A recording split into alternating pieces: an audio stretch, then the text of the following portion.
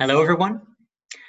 Following the killing of George Floyd and the subsequent Black Lives Matter protests, much of the world once again is discussing the issue of racism. The protests have been successful in bringing to the forefront the concept of systemic racism. This concept tells us that racist structures are deeply embedded in every segment of social and political life.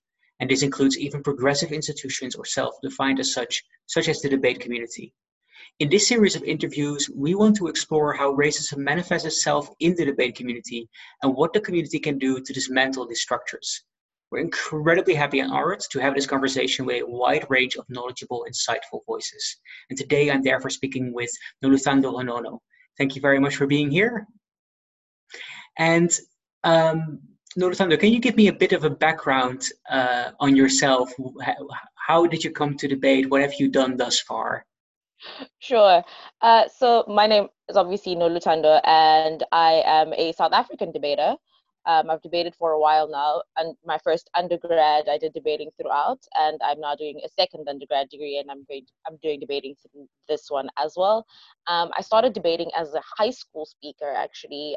This was as a result of one of my teachers just not being very she wasn't okay with me being a shy person, so she thought it would be a good idea to get me speaking, because I used to run away from oral presentations and miss school because of it, so she had to find a way around it, and that's how I ended up being a debater. Fell in love with it, and it became a sport that I kind of enjoyed because I didn't really enjoy any other sport. I now coach, as well as speak and adjudicate more than I speak, though. Yeah, I think eventually you'll make that transition. Certainly, I've noticed being a shy person myself, I feel much more at home being a judge and offering a True. judgment at the end. Wonderful. In 2019, the World Championships came to South Africa, and like during that competition and afterwards, I think a very large discussion centering on making the World Championships more equitable sprung up, and the African community wrote a document suggesting large amount of reforms for greater inclusion. Could you briefly summarize what those ideas were? So a number of these ideas were conceptualized by one of our South African debaters, Jamie, who in that time felt as though there needed to be some sort of reform that happened, to allow greater representation of African teams within World University Debating Championships. He had written it prior to that. It just happened to get a lot more attention at that time because of the discussion that was happening at Worlds. What it basically speaks to is a couple of mechanisms that we can utilize to just bring in a few more teams. So it includes things like getting cheaper accommodation so that we can lower the registration, finding ways to be able to get winners of regional tournaments like SANUDC, West Africa University Championships, to Worlds through giving them a slot that they can use to get to Worlds. Same thing for PAUDC winners. That way, we're able to ensure that we have a greater representation of African teams. This also includes possibly starting a francophone side for this particular tournament, because it is Anglophone, and obviously Africa is separated into two, with the francophone side and the anglophone side, so it's a lot more difficult for the francophone to be able to access Worlds, or access debating in general, because it means that they need to then assimilate and learn how to speak English or utilize English as an effective mechanism of communication, which is not easy. You also included things like the possibility of a levy for universities that are far more privileged, to allow those universities to be able to assist those that are not, and maybe grow those numbers as well. He spoke about how, in terms of the teams that are represented, most of them are from South Africa, and of those that are from South Africa, they are from the previously white institutions who are in fact more privileged than all the others, which essentially means that you still don't necessarily get any real representation of what the South African debating circuit actually looks like, even at the point where they do get to World and become representative. Thank you. Yeah, and I think what was very striking in the document is that it's very clearly highlighted just how few teams from Africa are able to make it to championships like Worlds, setting it proportionate to its population. There's indeed a very strong underrepresentation. Now, what I think is also interesting is that when many people, certainly from countries like myself, I live in the Netherlands, when we think about racism, we often think about it as an interactive effect or a moment where there's like discrimination or people treat people differently on the basis of their skin color. But what this document centers is that also there are more structural economic barriers. And this is then also seen in a racialized light. Would you perhaps be able to comment on that a bit further?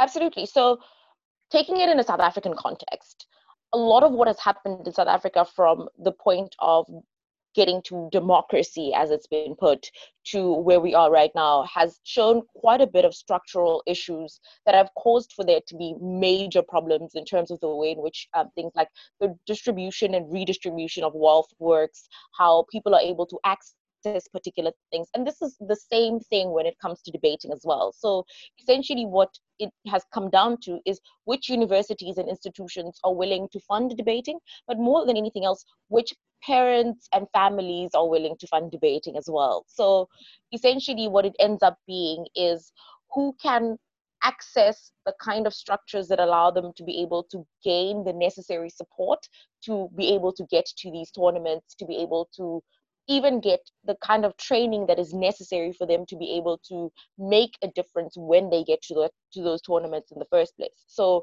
you'll have a lot of institutions, for example, like the University of Cape Town, being able to access Worlds at a far greater rate as what would happen if you were talking about Walter Sisulu University, which is in the Eastern Cape. And in the instance where something like that does happen, or those institutions do get there, because of things like language barriers, because of things like not being able to effectively communicate a lot of the thoughts that they have in the language, they're unable to then effectively do what is necessary for them to even win or make an impact in these particular tournaments. A lot of this is very clear when we look at the number of teams that have broken at Worlds and how far those teams have broken at Worlds when we're looking at how these people speak, what they generally sound like, even at the point where we're not talking about their argumentation, but their ability to be able to communicate those languages in that language specifically is what then makes a difference to whether or not they can access and then succeed within the tournament. Okay, wonderful. Thank you. I think one of the other things when I read the proposal that I think was very well argued is the nuances of representation, and indeed that, for instance, local communities are best known to know the context and to know which teams would most benefit out of receiving those resources, but also suggesting that the brunt of the cost should be paid by those institutions who could both afford it, as well as including a redress principle, namely that some institutions are more likely to have benefited from the consequences of colonialism, and therefore it is fair to redress them as well. Now, I guess that if we talk about certain redress opportunities, certainly people who are in the more developed sphere might have some counters. They suggest, for instance, that other underprivileged groups also might need access to this kind of funding, or they would say that they themselves may find it harder to pay a higher amount of money. What would your response to them be? So essentially, this has been the response that a lot of this is that it has received from the council when it comes to this particular issue. And truly, there are always going to be responses to this type of thing, and there's always going to be a reason why we cannot do it, quite simply because insofar as conversations about privilege happen, individuals who happen to form part of a particular privilege don't necessarily always see that that privilege exists until it's pointed out to them.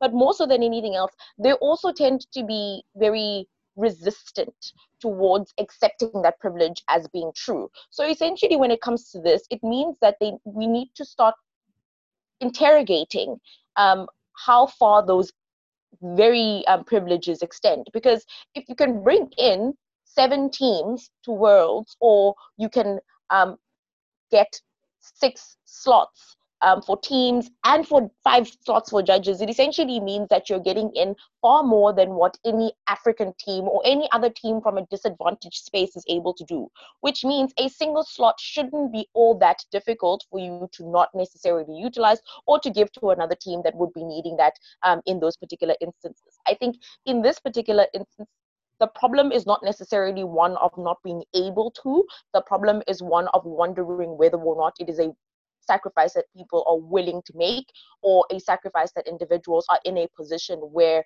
they can take an actual decision to do that. So it's not a question of can we, it's a question of do we want to.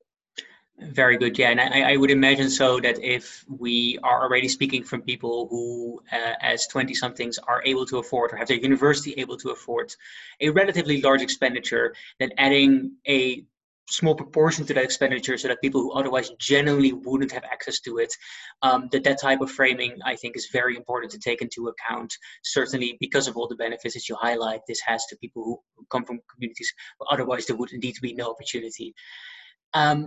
As you mentioned, Council has not necessarily responded thus far in a very positive light. Do you know what has happened with the proposal since? Has it been discussed in the 2020 edition in Thailand, for instance? Well, there were conversations around possibly restructuring the proposal in such a way that it met particular requirements by the Council and the Constitution. There hasn't really been much conversation around it since.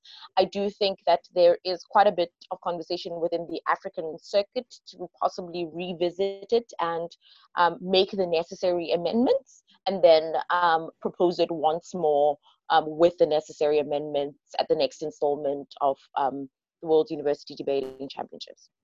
I really hope that can happen, and maybe then there's a benefit if indeed the tournament has to move online, which might still be a reality, that this would allow a stronger African voice to take part in those conversations. That also brings me to a part of the proposal which suggests voting reform. And the voting reform, if I summarize correctly, is to move more towards the idea of one country, one vote, whereas nowadays you receive more votes if your country has historically attended Worlds more often. Other recent proposals to address voting reform have actually focused on receiving more votes for countries who are more represented in Worlds. And this proposal then runs counter to this intuition. What is the necessity for one country, one vote as a system? So when it comes to Worlds particularly, the access to Worlds is very, very specific. It's as a result of being able to access universities that are at a position where they can fund these types of things. It's as a result of countries being able to accept debating as a sport. It's as a result of how far a particular grouping has progressed insofar as they recognize debating. A lot of African states are still in a position where we have to debate it with universities and push institutions to get to a point where they're willing to fund even local tournaments.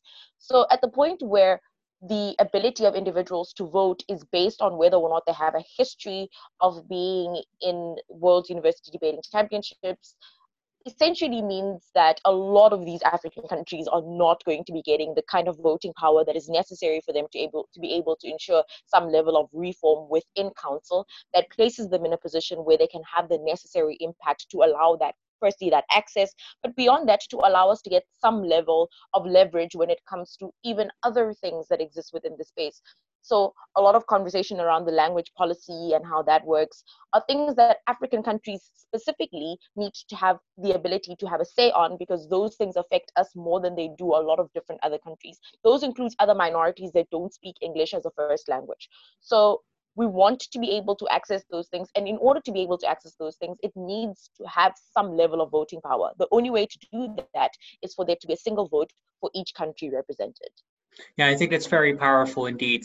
Believing that Worlds should aspire to become a truly global tournament rather than simply perpetuating those who can currently access, I think is a very worthwhile endeavor. And it really does sound like this principle would fit better with that aspiration of Worlds.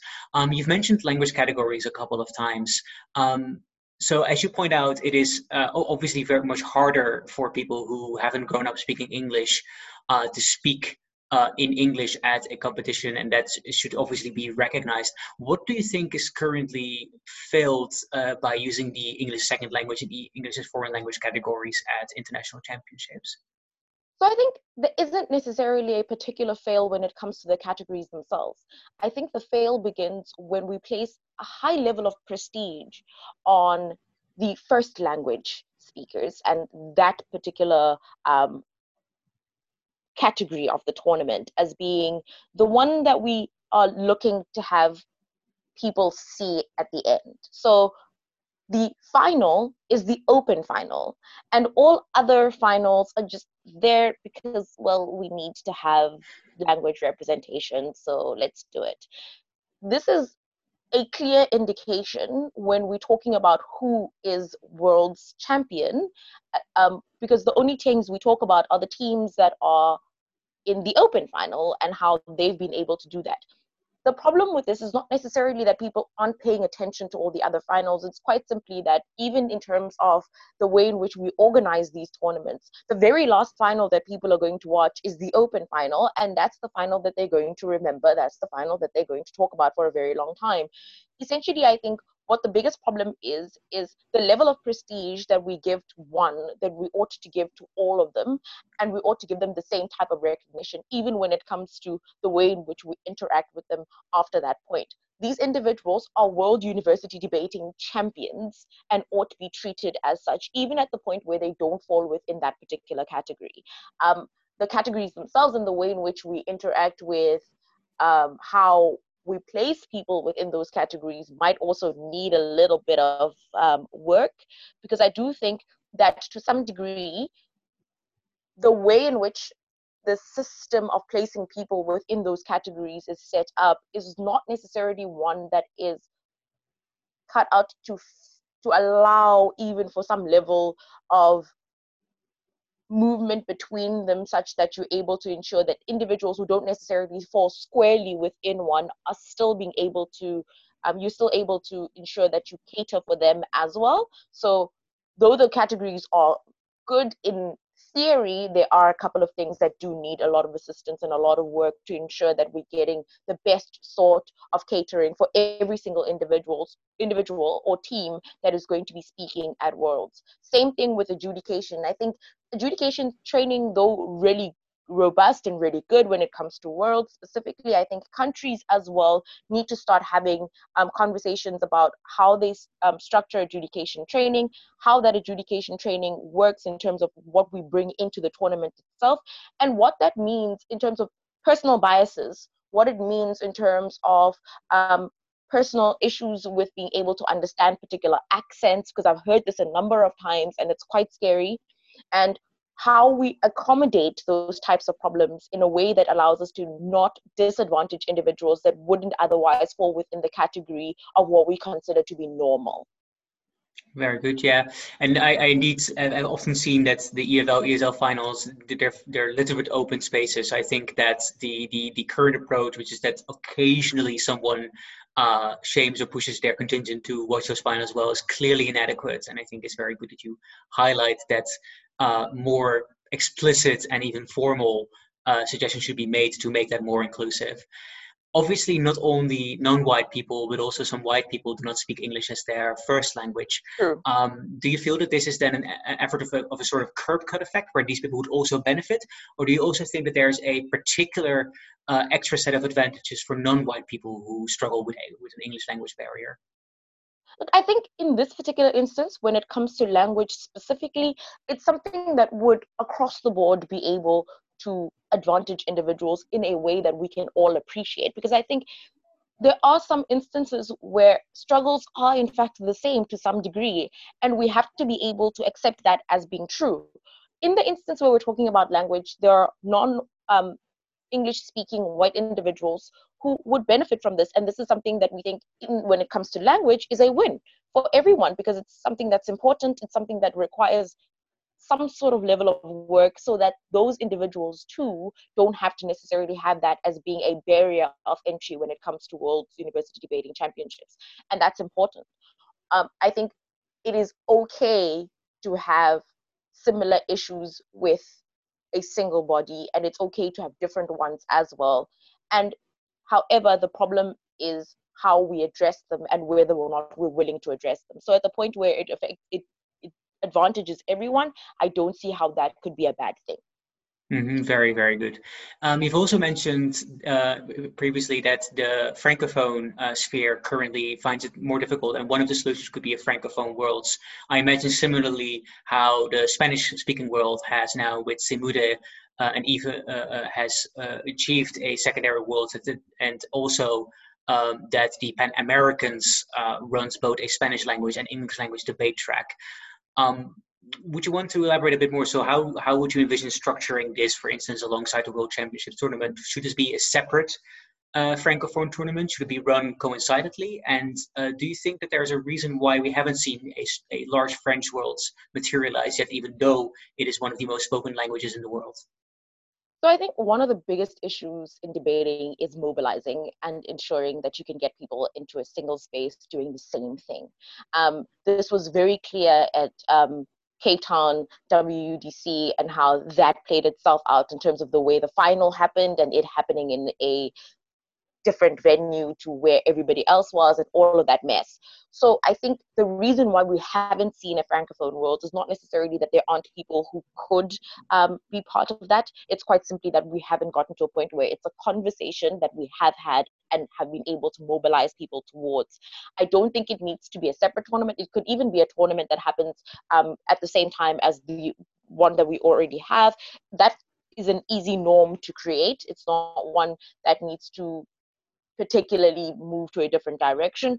However, because we haven't gotten to a point where that is a favorable or popular conversation, it hasn't sort of taken up any steps to moving towards becoming something. And I think the Spanish worlds that you mentioned would be a fantastic sort of benchmark for how that could be something we utilize, how we could move towards that, and how we could start to create a more inclusive World University Debating Championships, because that is necessary. It's something that we need to do. And I think to a large degree, it's something that makes a difference to the way in which the community that we consider to be progressive actually gets to a point where it's not just about the fact that we make really great arguments in debate rooms about being progressive, but actually takes the necessary steps to become progressive as well.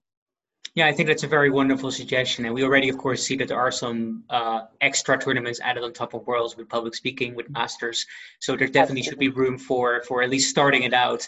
I often feel that what happens in the World Championship is that we think it needs to happen at as grand scope as Worlds, but making headways and progress into it, allowing for a smaller Francophone World Championship as a experiment next to it, or making these kind of approaches could definitely be useful. And also what I've seen in Europe is that the Spanish language speakers have definitely are definitely helped by Cemude, but even we see when they come to the Anglophone sphere, they become a lot more successful. So we have seen the first Spanish teams breaking at the European Championships who've had previous success at Cemude. So I think it's a wonderful, wonderful suggestion there. I think our discussion thus far has focused a lot on creating a more equitable space in the institutions that govern debate itself. But I imagine that within debate itself, there might be issues that need to be addressed as well. So often we talk here about situations surrounding implicit biases and how they manifest themselves into debate rounds. Would you be willing to explain a bit how you see these happening?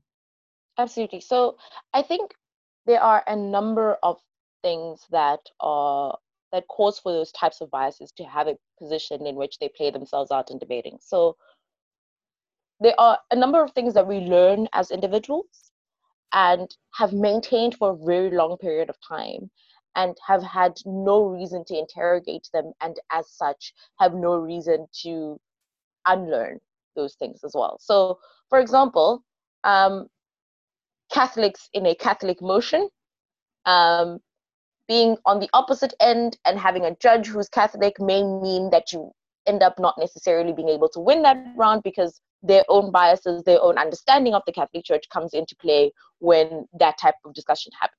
The same thing to someone who may be homophobic in a debate that is pro the LGBTQIA plus community and how far their own biases extends. And it's these things are important. We're not having the right conversations when we're doing things like ad training because we're very comfortable in the idea of not pushing certain boundaries, not forcing people to accept certain ideas because we don't want to be insensitive. However, it's important for those types of biases to be directly responded to in terms of the way in which they affect the debate itself. So we're not trying to get people to change themselves, but quite simply to understand how far their own biases then extend when it comes to their own adjudication. The same thing can be said about accents and how far that extends itself, because I've heard it a number of times. I did not hear what the speaker was saying, so I can't give them it's uncomfortable to listen to in a deliberation when someone says they couldn't hear what a speaker was saying because their accent got in the way. That's why you have YouTube. You need to start listening to different accents so that you can be able to pick up particular things and be able to judge. That's how you go to World University Debating Championships, because you have an expectation that the people that are going to be there aren't going to be speaking in the same way that you do. And as such, you need to be able to cater for things like that. So those things are important. These are things that need to be addressed in a way that allows us to be able to ensure that we're doing the necessary things to assist all individuals. I think things like the debates that we're having for exhibitions for adjudicators can't be debates that have happened at the previous worlds. For example, you can't have the open final being the debate that you're going to use to check if adjudicators are able to adjudicate. It needs to be a debate that's going to have a Spanish-speaking individual, somebody from Africa who speaks Igbo from Nigeria. Those individuals who often are not heard because of the way in which they say particular words, so that you can see how far that extends with adjudicators. Because the way in which we're going to respond to that is going to determine whether or not those individuals are going to be able to judge those individuals effectively. So a large number of things need to be taken care of here. Even the way we judge male speakers. In a mixed team, often what will happen is that the male speaker will get higher speaker scores than the female speaker, not necessarily because they were better in the speech, but simply because it just is the norm. It's become normal for us to assume that the male speaker built the case, or the male speaker is the better speaker than what the female speaker is. And that's not the way it actually works in teams. More often than not, the speakers are either equally as good, or one is just better in a particular round than the other, and you need to score them accordingly. So a lot of these things are training. A lot of them come down to ensuring that you're doing and taking the necessary steps to be a better adjudicator. Same thing with speakers.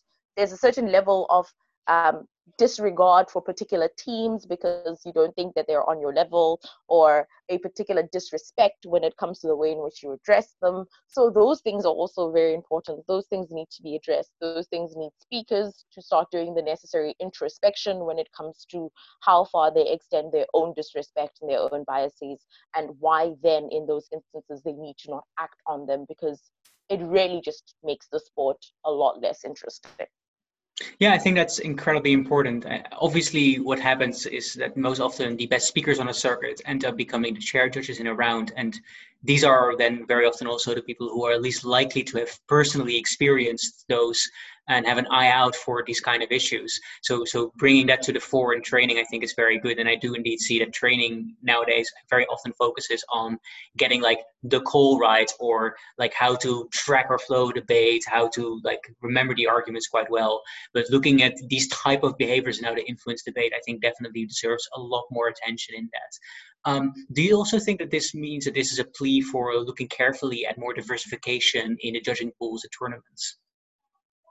Absolutely. I think the same can be said for CAP as well, because to a large degree, what's been happening with AdCause is that someone who's won worlds or is said to be a really great speaker is automatically assumed to be someone who can be on an AdCall, which is not necessarily the case, because there are some individuals who have not technically speaking, but are really great judges who have an understanding of how judging has worked over the years, why there are problems within judging, and how we can fix those problems heading towards worlds. And a lot of these people are often overlooked because we're not giving them the necessary sort of acknowledgement when it comes to their own ability to assist the chief adjudication panel.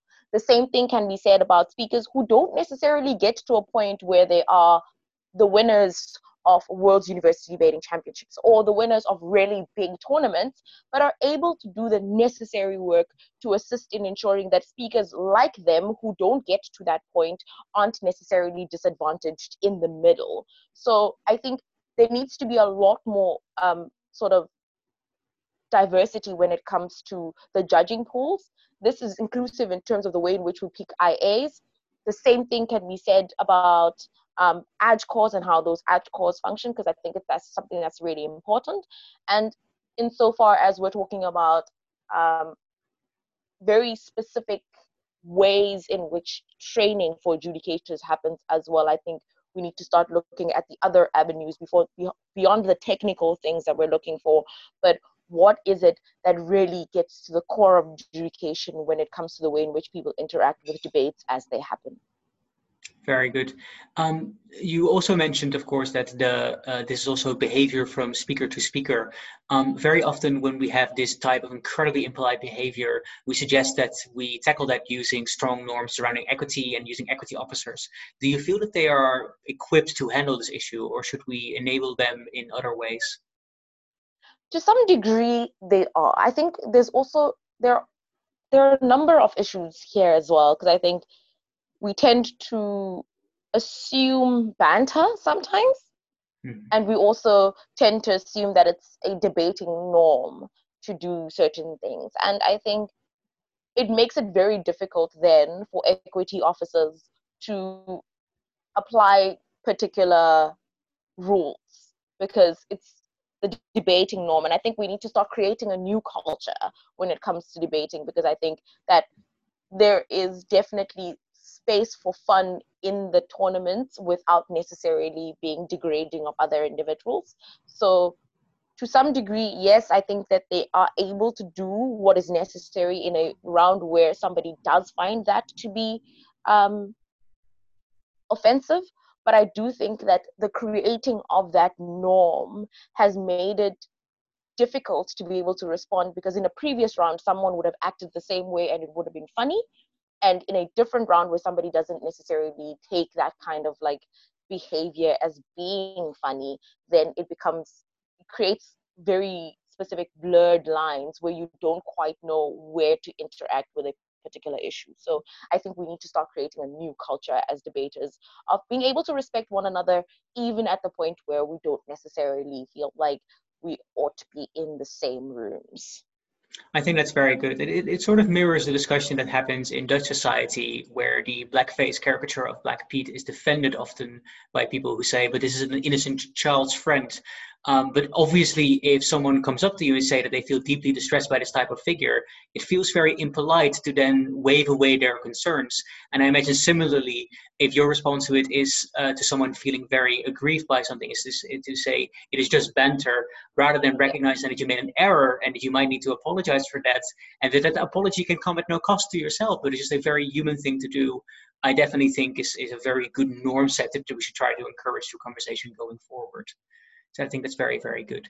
I think that the framing of large amount of this conversation has also been surrounding like world or international or global debate. But I imagine that this is equally, if not as more important, on individual circuits itself.